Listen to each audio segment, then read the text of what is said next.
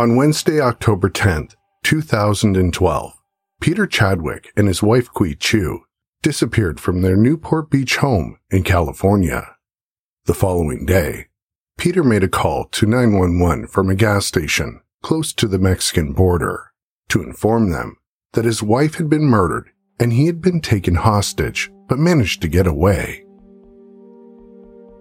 Despite the story he told authorities, Peter Chadwick quickly became the primary suspect in his wife's disappearance and was arrested.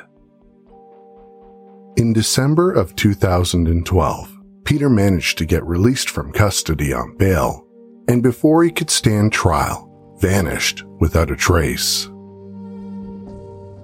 Join me now as we take a look into the murder of Quee Choo and the disappearance of Peter Chadwick.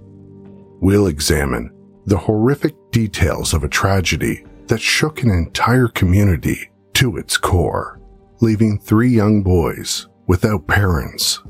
A manhunt that still continues to this very day for one of the U.S. Marshals' 15 most wanted fugitives.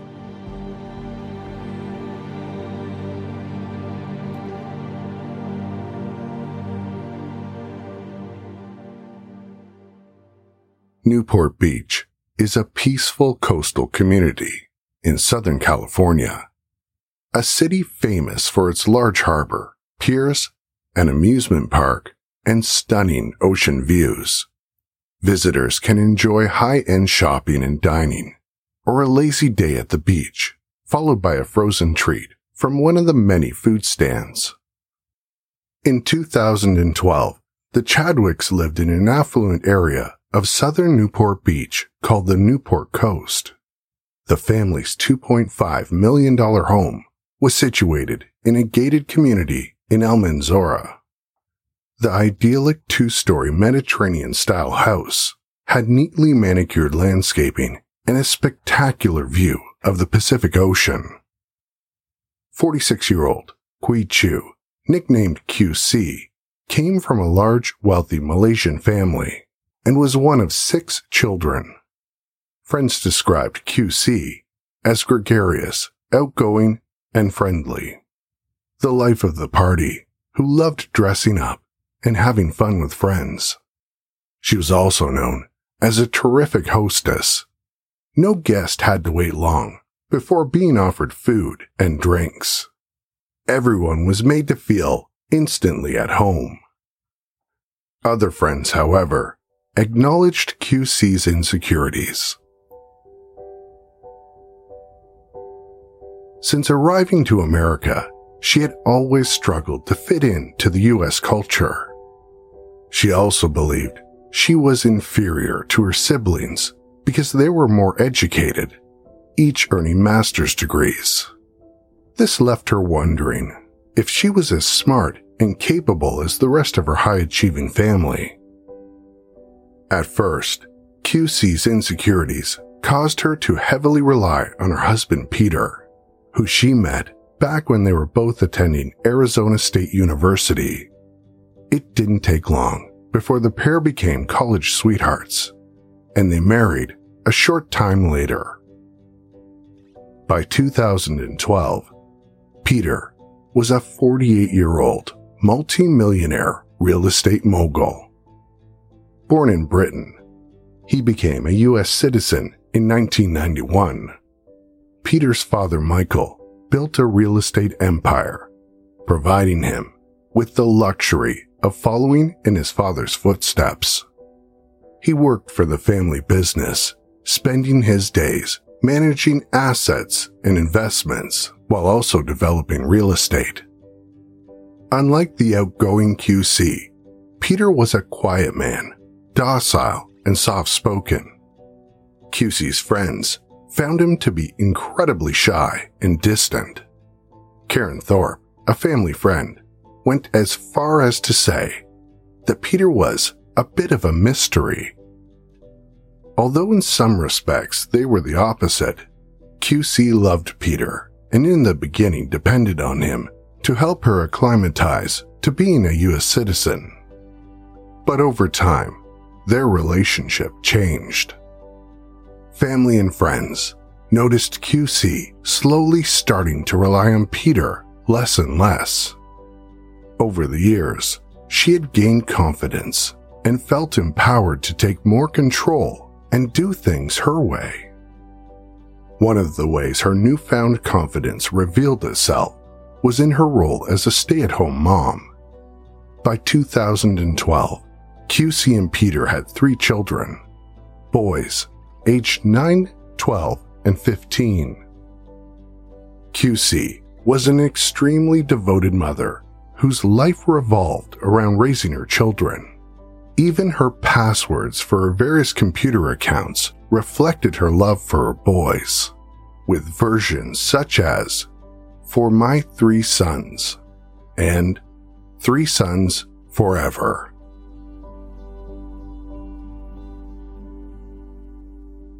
QC took an organized and regimented approach to running the household, creating detailed instructions and schedules for her children, as well as her husband. Strategic notes were posted throughout the home, reminding family members to keep things tidy, to close doors, and to keep on task. Most of QC's scheduling to keep her family on track was illustrated on a large whiteboard. The board included a detailed schedule breakdown by days of the week and hours of the day, various key reminders, and heartfelt motivational messages such as the all too apt, "Prepare for the worst, hope for the best." QC's main focus was on her children's education. Given her feelings of inadequacy when comparing her academic achievements to those of her siblings, it is unsurprising QC longed for her children to excel where she believed she fell short. One of the ways QC ensured her children had a strong academic foundation was by enrolling all 3 of them in private schools. Their oldest son was away at a prep school in Ojai, California, while the 2 youngest attended the Pegasus School in Huntington Beach. The elite pre-kindergarten through grade 8 school prides itself on recognizing ability must be combined with character and integrity to embrace and grow the whole child. QC was determined her children complete all their homework, excelled academically, and participated in at least some extracurricular activities. Part of the need for the rigid scheduling was to fit in music lessons and sports around the required homework time.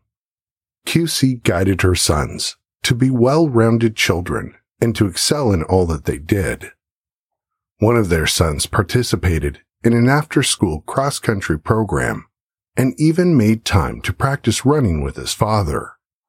Nothing seemed amiss in the Chadwick household. Neighbors said the family seemed happy and were always nice. Nothing was wrong.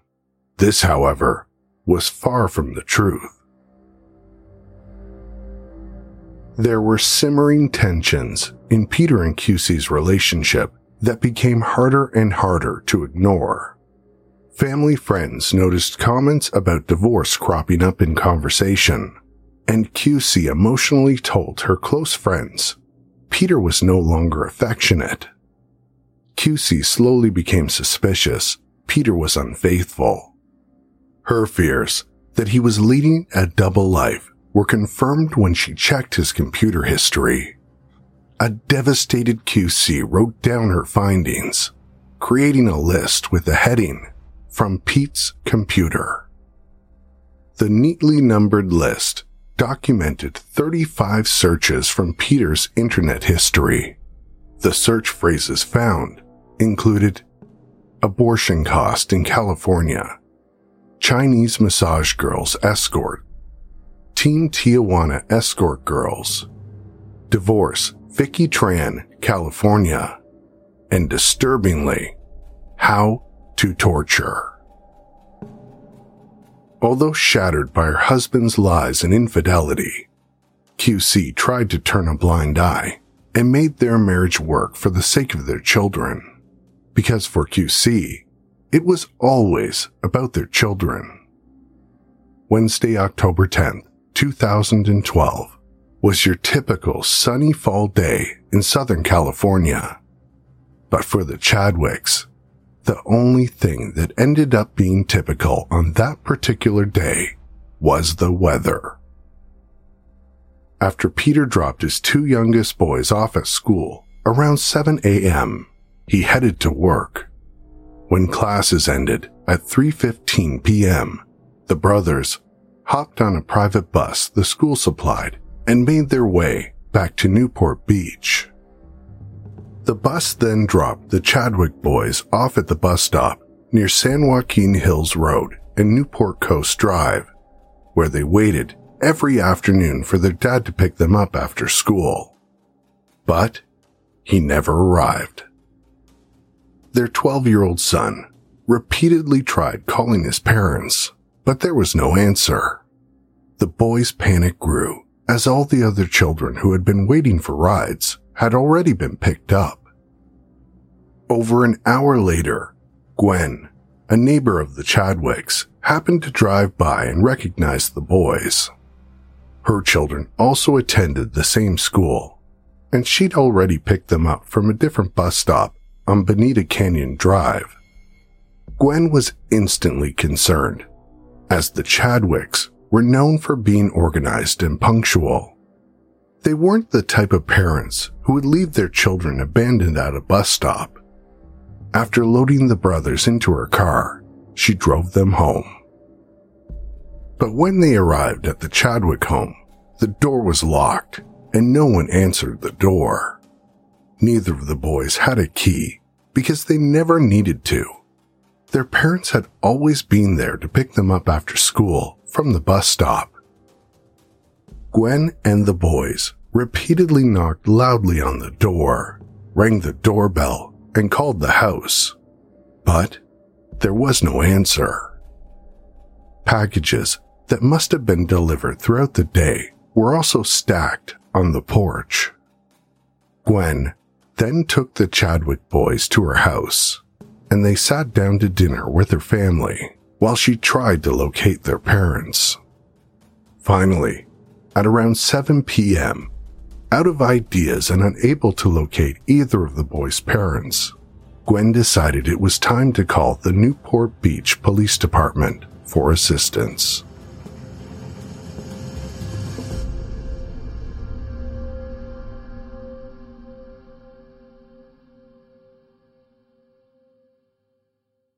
The police started their search for the Chadwicks by calling family members and questioning neighbors, trying to find out if anyone had any idea where the couple might have gone.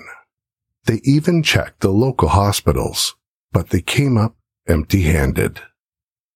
By 7:45 p.m., the authorities decided to forcibly enter the Chadwick home and perform a welfare check. At first glance, nothing seemed amiss, but before long, evidence stood out from the otherwise pristine and orderly house.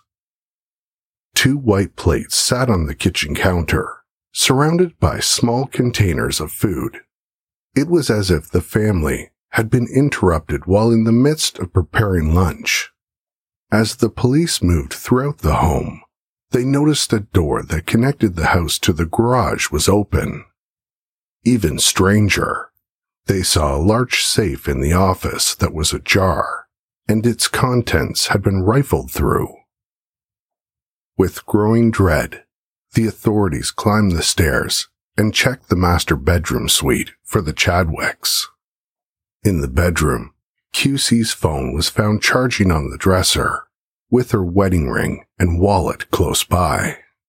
The police were now quite positive whatever had happened in the house was not your run-of-the-mill robbery.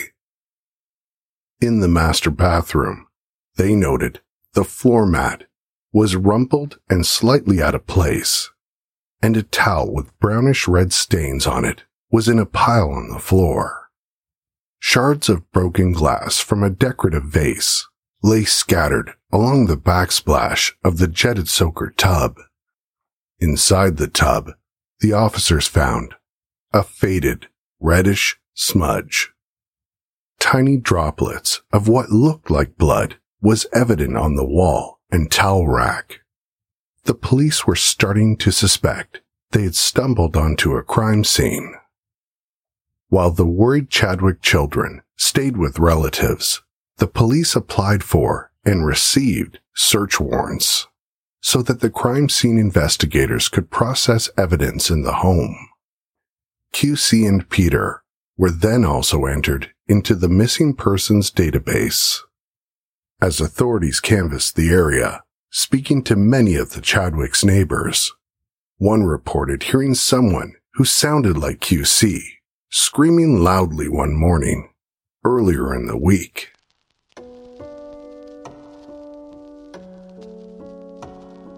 Although the Chadwick's minivan remained parked in their garage, their Lexus SUV was missing. The security video from the guard shack of the gated community showed the missing vehicle leaving at 1:32 p.m. on the afternoon that Chadwick's vanished. Attempts to locate Peter by tracking his cell phone were fruitless, as his phone had been shut off since 4:30 p.m. that day. After checking with the U.S. Border Patrol to make sure the Chadwick's Lexus had not crossed the Mexican border, and placing a BOLO, or be on the lookout, on the vehicle, the search intensified. Search teams combed the hills surrounding the Chadwick's home, and helicopters looked for the missing couple from the air. The authorities and the Newport Beach community were baffled. In general, the crime rate in Newport Beach is low, especially in terms of violent offenses. When crime does happen, it's typically non-violent property crimes, such as theft and burglary. Home invasions, kidnapping, and murders were extremely rare. So where were QC and Peter Chadwick? The answer came at 5:31 a.m.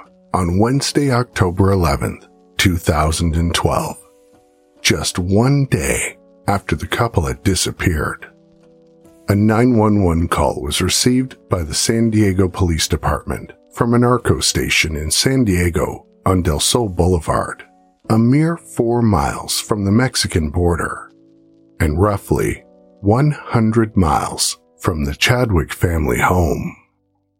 The caller was Peter Chadwick, and he had an elaborate tale to tell. 911 emergency. Yeah, my wife's dead. Okay, so where exactly is she? They took her. Who took her? The guy broke into my house. He drove me here. He had a friend. They've gone in a pickup truck. Okay, so your wife did that. She's dead. Okay, did she die in the house and then they took her corpse? Yeah, they killed her yesterday. They killed her yesterday. Yeah, we've been driving in Newport Beach. Okay, hold on. Let me get my supervisor on the phone.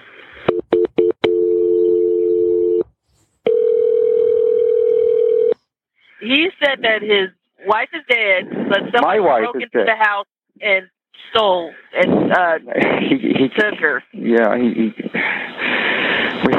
okay, what? Found her. Who is he? Juan. Juan. How do you know Juan? I picked him up to look at some painting work at the house. I brought him to the house.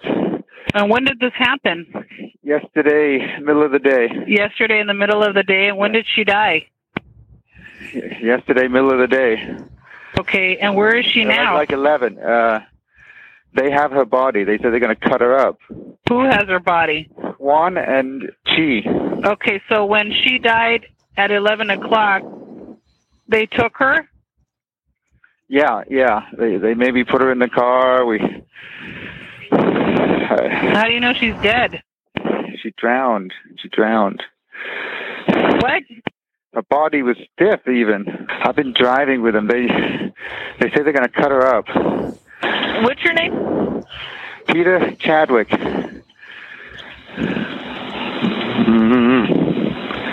Are you on any kind of medication, sir?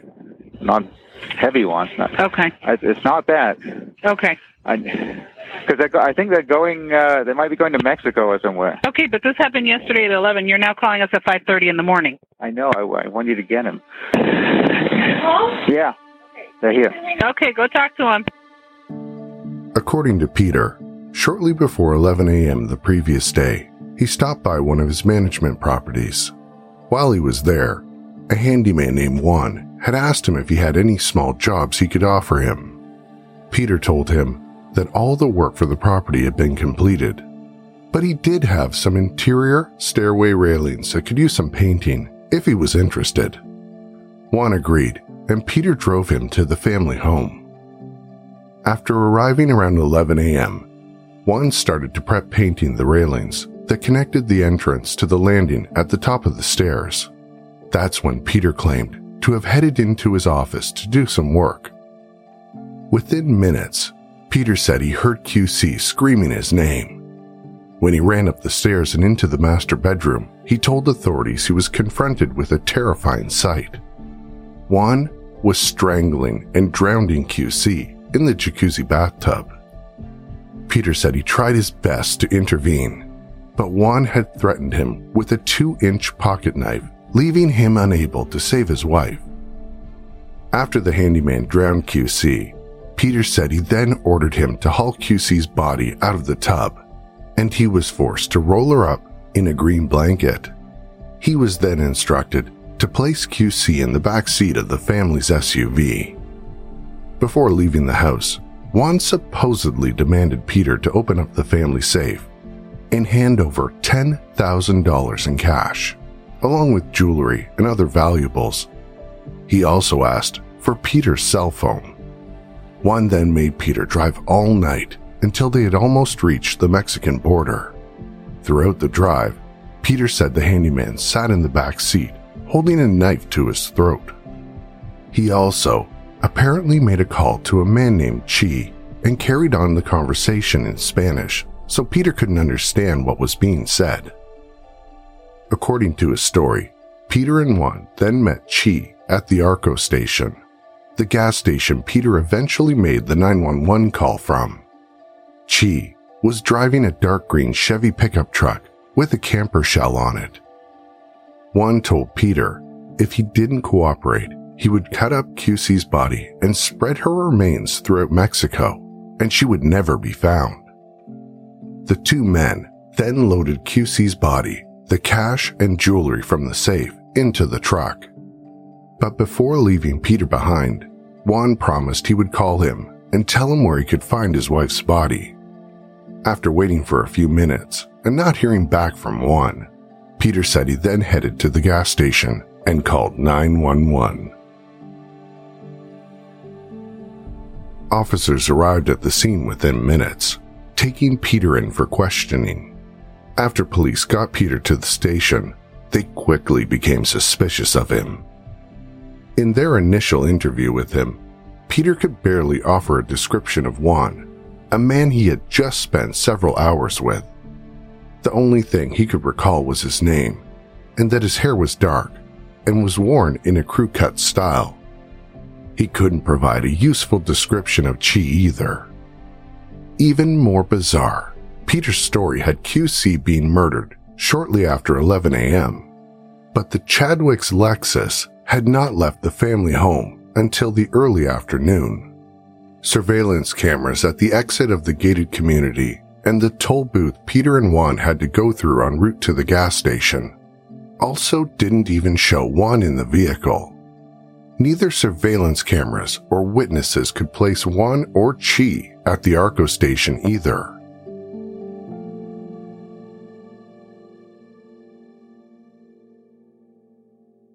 Peter tried to substantiate his story by telling investigators he and Juan had encountered a California Highway Patrol officer when they had pulled over on the side of the road on the southbound 73 freeway right before the MacArthur Boulevard exit on Wednesday, October 10th at around noon. When police contacted the officer, he vividly recalled pulling up behind the SUV, approaching it on the passenger side, and telling the driver he had to move on. that he couldn't remain stopped on the side of a busy highway. The officer gave an excellent description of Peter and had noted the license number. But oddly, he was positive there was no one else present in the vehicle. Police searched the SUV and found blood on the bumper and on the back seat, as well as one of QC's diamond rings that had fallen in the cracks between the leather seats. They also found a black suitcase in the back seat of the vehicle that was packed full of Peter's toiletries and clothing. They couldn't help but wonder if a kidnapper really would have given Peter time to pack a bag. Peter also had noticeable bruises, scratches on his face and neck, a bite mark on his forearm, and dried blood caked on his hands. Peter tried to explain away the incriminating injuries by saying at one point he and Juan had been in some kind of a struggle. But like the rest of his story, the account was vague and hard to believe. The authorities collected Peter's blood-stained clothing, swabbed his mouth, and took fingernail and hair samples. Throughout the interview, the investigators were suspicious of Peter's behavior. He theatrically fluctuated between being unemotional and sleepy to frantic and hysterical, including weeping that did not result in one visible tear. Even more oddly, Peter never asked once about his sons. He showed no concern about where they were or of their safety. Peter still displayed this seemingly lack of concern when only 6 hours after calling 911, he was arrested for the murder of QC.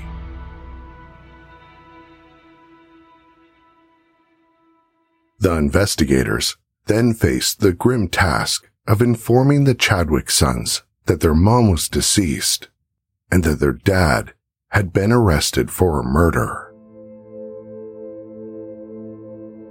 After detectives picked up all the boys from their schools and had them surrounded by family and social workers, they broke the heartbreaking news to them.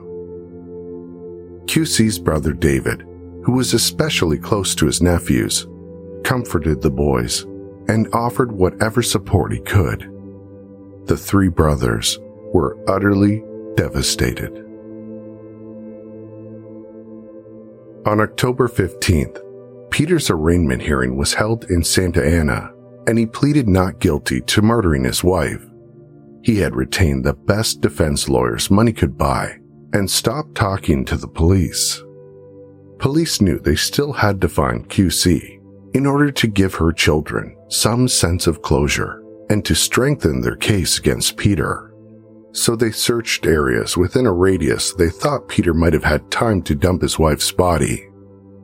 For a week, search parties combed San Diego and Orange County, checking ravines, industrial parks, secluded areas, and a number of dumpsters.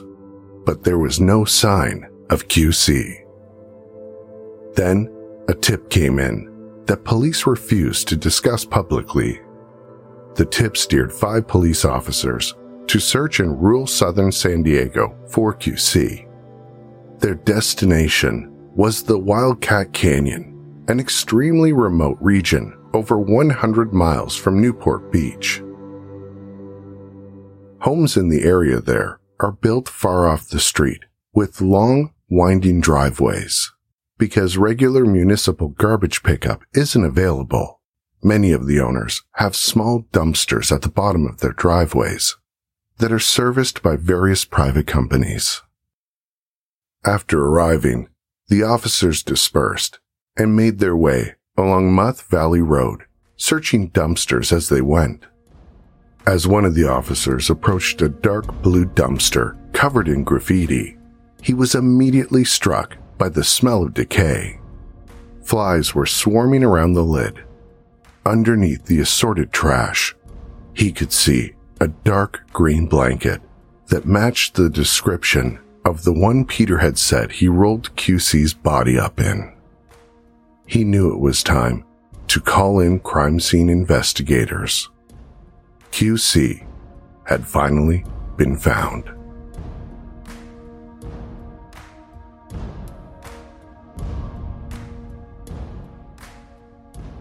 Interestingly, a year prior, another body had been discovered in the very same dumpster.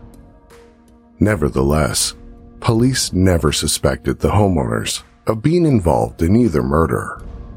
Instead, they just had the bad luck of owning a property that was so isolated it made for a good dumping ground. Finding Quee's body was even a bigger break than authorities first thought. They learned that the dumpster had been scheduled for pickup on Thursday, October 11th at 6:30 a.m., the morning after police believed Peter disposed of Quee's body in it. If not for a billing dispute between the homeowners and the garbage removal company, Quee may never have been found. The San Diego coroner confirmed it was indeed Quee's body in the dumpster, but there was never much doubt. Amongst the trash in the bin, the crime scene investigators had found an expensive-looking purse. The purse contained Quee's ID, her permanent residency card, and $10,000 in cash. Everything Peter had said Juan had stolen from the house and had taken to Mexico. When the coroner conducted Quee's autopsy, it was concluded she had been the victim of a violent assault and had died from strangulation, as well as a possible drowning. Police theorized that on Wednesday, October 10th, 2012, Peter and Quee had gotten into a heated argument. After speaking with the Chadwicks' family and friends and going over evidence that had been collected, authorities believed the argument was likely caused by Peter's infidelities and his disturbing internet searches, as well as Quee's growing desire for a divorce.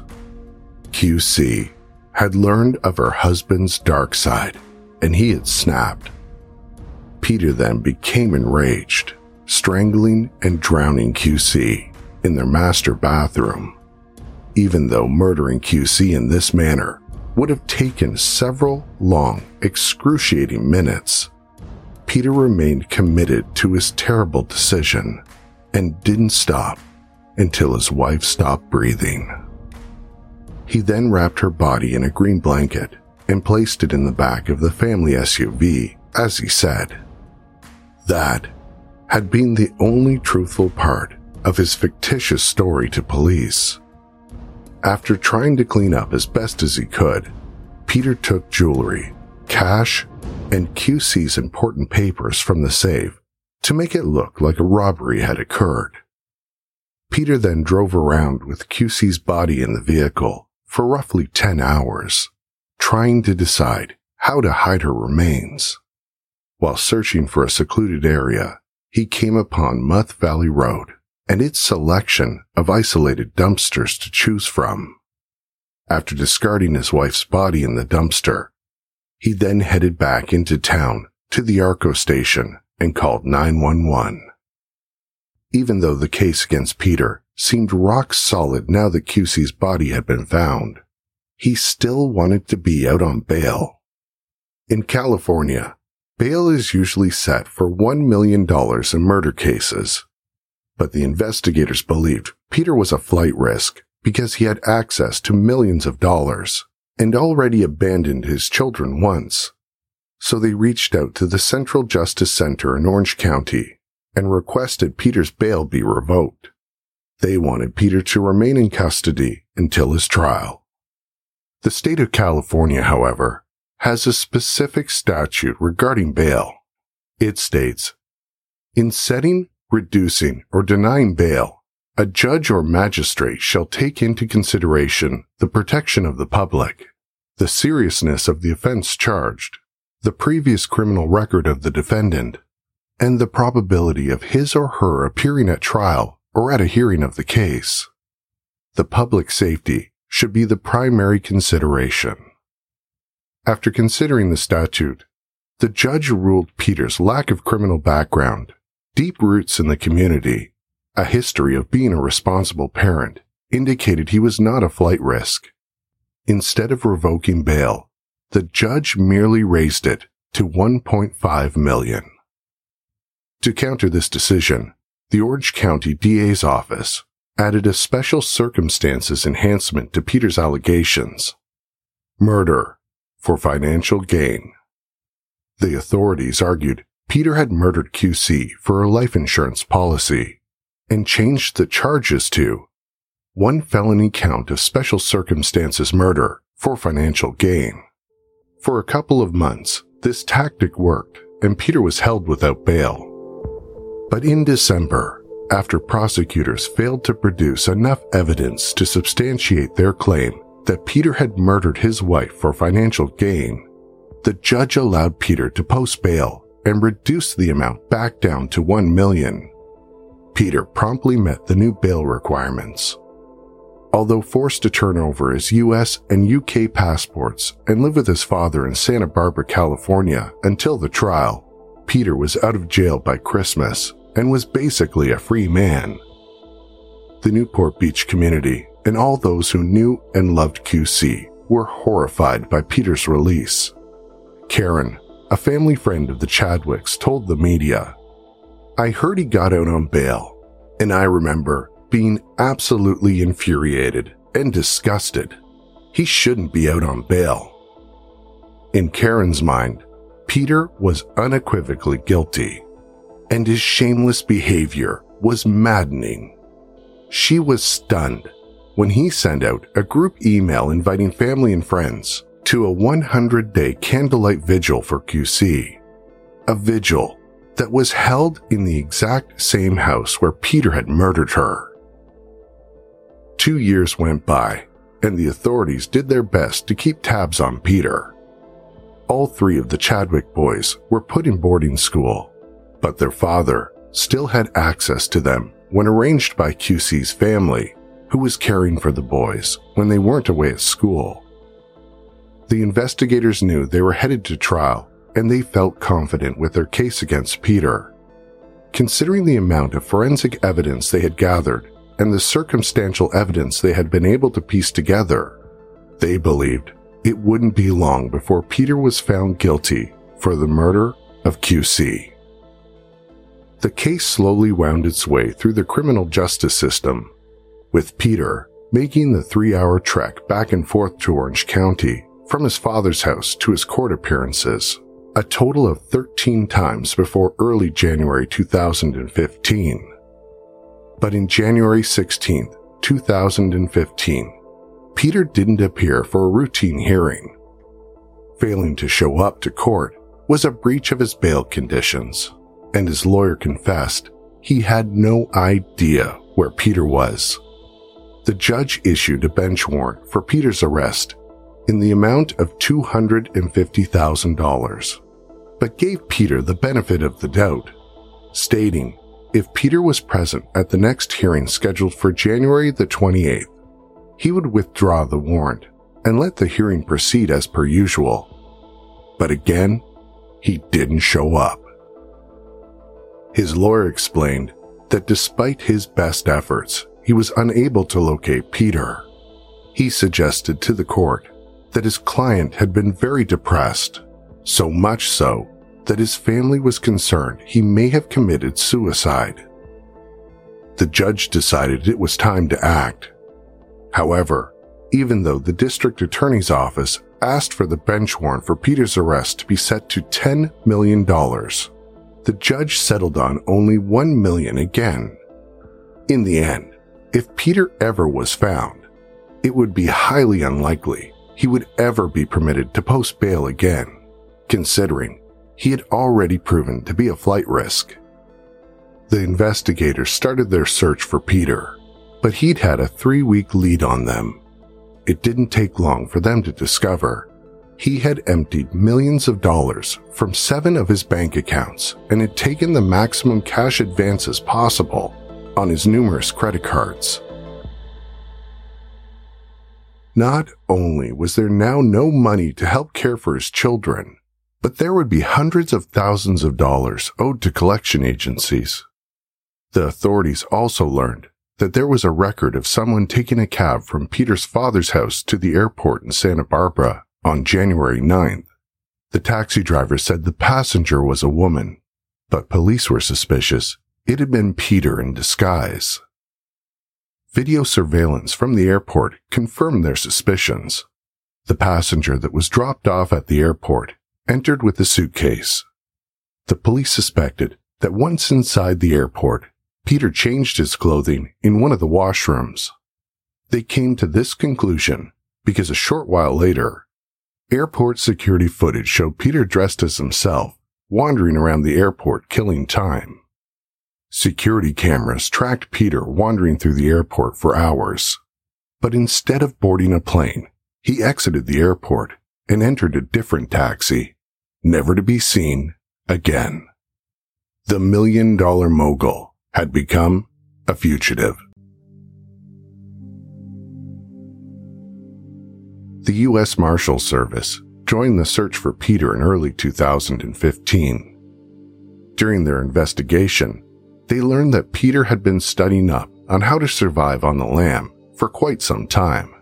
He'd been reading books titled How to Change Your Identity, How to Live on the Run Successfully, and Surviving in Mexico. Not only that, he'd also been making test travel trips to Pennsylvania and Seattle and attempted another trip to Missouri. In doing so, Peter confirmed he was not under constant surveillance. He had at least some freedom to move within the U.S. In November of 2017, a task force was formed to capture him. With the possibility that Peter could be anywhere in the world, the task force team, comprised of the Newport Beach Police Department, the Orange County District Attorney's Office, the United States Marshals Service, the Department of Homeland Security, the State Department, the U.S. Attorney's Office, and Interpol. On Wednesday, September 19, 2018, after nearly a year had passed with no solid lead on Peter's whereabouts, a press conference was held in Newport Beach. Police spokesperson Jennifer Manzella explained to the media that a new approach was being taken in the case. She then introduced speakers who gave more details. When U.S. Marshal David Singer went up to the podium, he highlighted how Peter had been added to the U.S. Marshal Service's 15 Most Wanted Fugitive list. For U.S. Marshal Singer, it was only a matter of time until he would be caught. The U.S. Marshal Service reserves placement on our 15 Most Wanted Fugitive list for those suspected of the most heinous crimes, such as the ones Peter Chadwick is accused of committing. Our deputies, along with our federal, state, and local law enforcement partners, will leave no stone unturned until Chadwick is behind bars. It's not a matter of if we catch him, it's a matter of when. Our track record stands behind that statement. Since the inception of the 15 Most Wanted program in 1983, 243 15 Most Wanted fugitives have been arrested. We look forward to adding Chadwick to that arrest count. The U.S. Marshal Service always stands ready to assist with locating and arresting our nation's most dangerous and high-profile fugitives. And we are here today with that same commitment to the Chadwick case in the Newport Beach Police Department. Thank you very much. In addition to Peter being featured on the U.S. Marshal's 15 Most Wanted Fugitive list, the announcement of a $100,000 reward was also made. The Chief of Police for Newport Beach, John T. Lewis, discussed the reward, how Peter had abandoned his family, and why it had been so difficult to find the fugitive. On October 11, 2012, the Newport Beach Police Department arrested Peter Chadwick for the murder of his wife. But almost 6 years later, we haven't had the satisfaction of seeing him stand trial. Our investigators have put together all the reports, the witness statements, the evidence that we need, and we're confident in our case. The one thing missing is our defendant. In January 2015, Peter Chadwick disappeared. He left behind his 3 boys who had already suffered the loss of their loving mother. We've never given up on locating him and bringing justice and closure to QC's 3 sons and to everyone who knew and loved her. With the partnership of the United States Marshal Service and the support of the City of Newport Beach and private donors, I'm pleased to announce that we are now offering a $100,000 reward for Mr. Chadwick's capture. Peter could be anywhere in the world. He's got the financial means to avoid the restrictions placed on his travel, and he's taken every opportunity to hide his tracks. We want to spread his picture and the story of his crimes far and wide. We want everyone to be looking for Peter Chadwick. Chief Lewis also told the media that the Newport Beach Police Department had started a unique and exciting project, a true crime podcast called Countdown to Capture. The department hoped its podcast production would draw attention to the case and help to capture Peter. It's extremely rare for police to write and produce their own podcast, but considering Peter's resources, the department knew they needed to take an innovative approach if they wanted to see Peter answer for his crimes. Authorities believed Peter could be anywhere. He had ties to the UK, China, Thailand, Malaysia, and Canada, and the Chadwick family often traveled internationally. There were theories abroad amongst law enforcement as to where Peter might be. Craig McCluskey, Supervisory Inspector for the U.S. Marshals Service Pacific Southwest Regional Fugitive Task Force, thinks Peter is hiding in an Asian country because Peter had visited Asian countries multiple times. Also, not only did Peter have a Malaysian wife, his internet browsing history revealed he prefers Asian sex workers. Police spokesperson Jennifer Manzella reported the Newport Beach Police Department believes there may be some tie between our suspect and Vancouver. It seems Peter enjoyed vacationing in Vancouver with his family. There has, however, yet to be a credible sighting of Peter in Canada. U.S. Marshal Craig McCluskey proposed Peter is hiding in Mexico. McCluskey supposes Peter headed north to Canada to throw investigators off his trail, but then made his way to Mexico. Peter was also reportedly in a bus accident in Mexico in 2017. Moreover, one of Peter's sons told authorities his father had been planning to leave the country since 2014. Peter even mentioned Mexico and how he intended to establish himself in a foreign country by obtaining a place to live and getting a menial job. One cannot help but wonder, though, if the book Peter had left behind called Surviving in Mexico and the comments he made to his son were nothing but an elaborate smokescreen used to throw off investigators from his actual destination. Peter could be anywhere.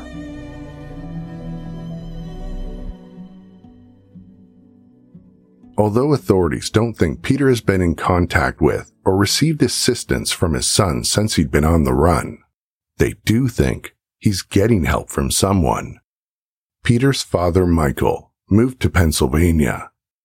In 2017, the U.S. Marshals Service captured video surveillance video of a shadowy figure entering his home.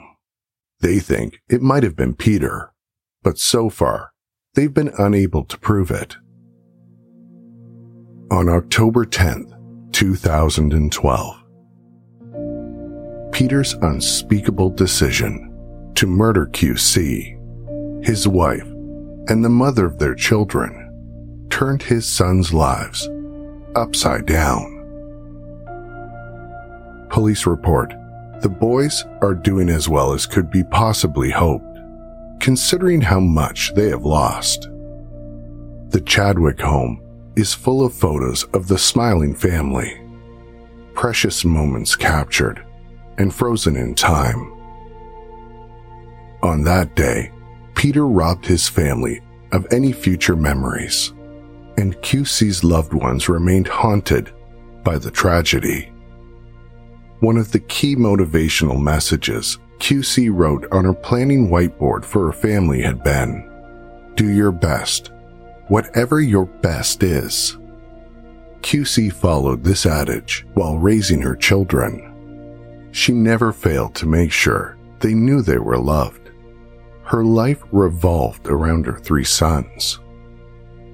On the weekend before her death, QC spent hours researching supplemental math programs for her younger boys, took her older son out to his favorite Asian restaurant while he was visiting from school, and also began planning elaborate Thanksgiving family festivities.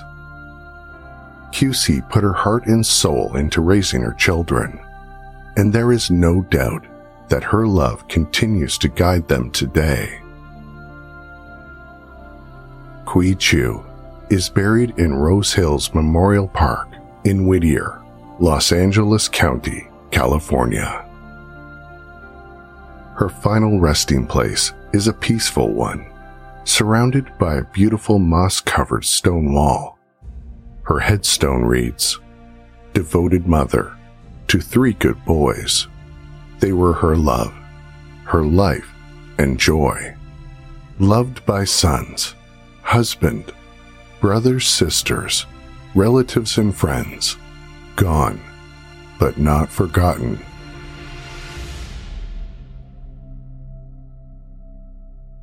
Today you have a unique opportunity to help put an end to a heartbreaking tragedy. You can help ensure that Quee Choo is never forgotten by spreading the word and sharing the images and descriptions of a man still at large who needs to be held accountable for the senseless murder of QC.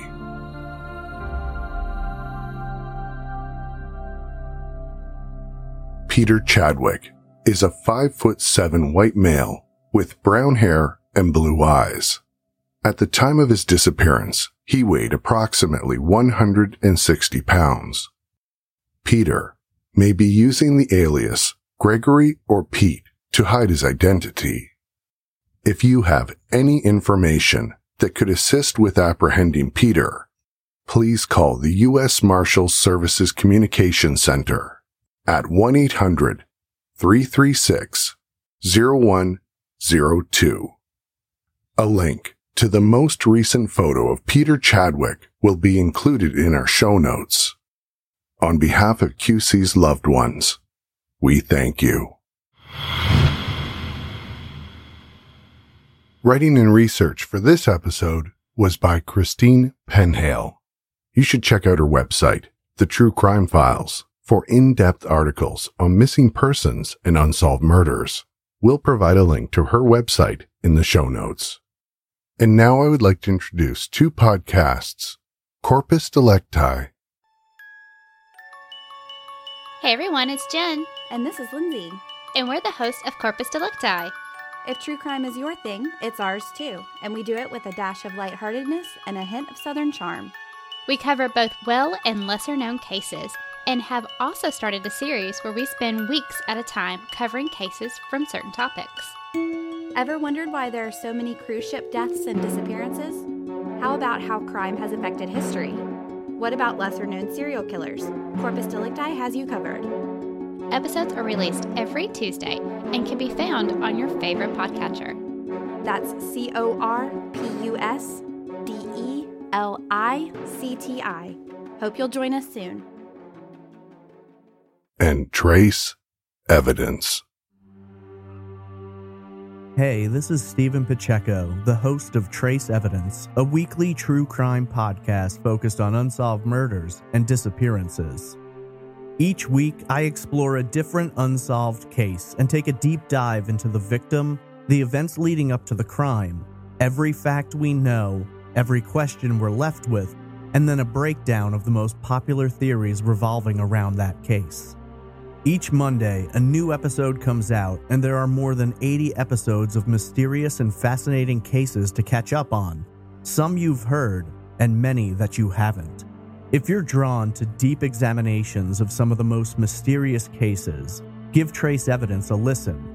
Available on Apple Podcasts, Spotify, and all of your favorite podcatchers. Visit trace-evidence.com for more information, and I hope you'll join me next week for another unsolved case on the next episode of Trace Evidence.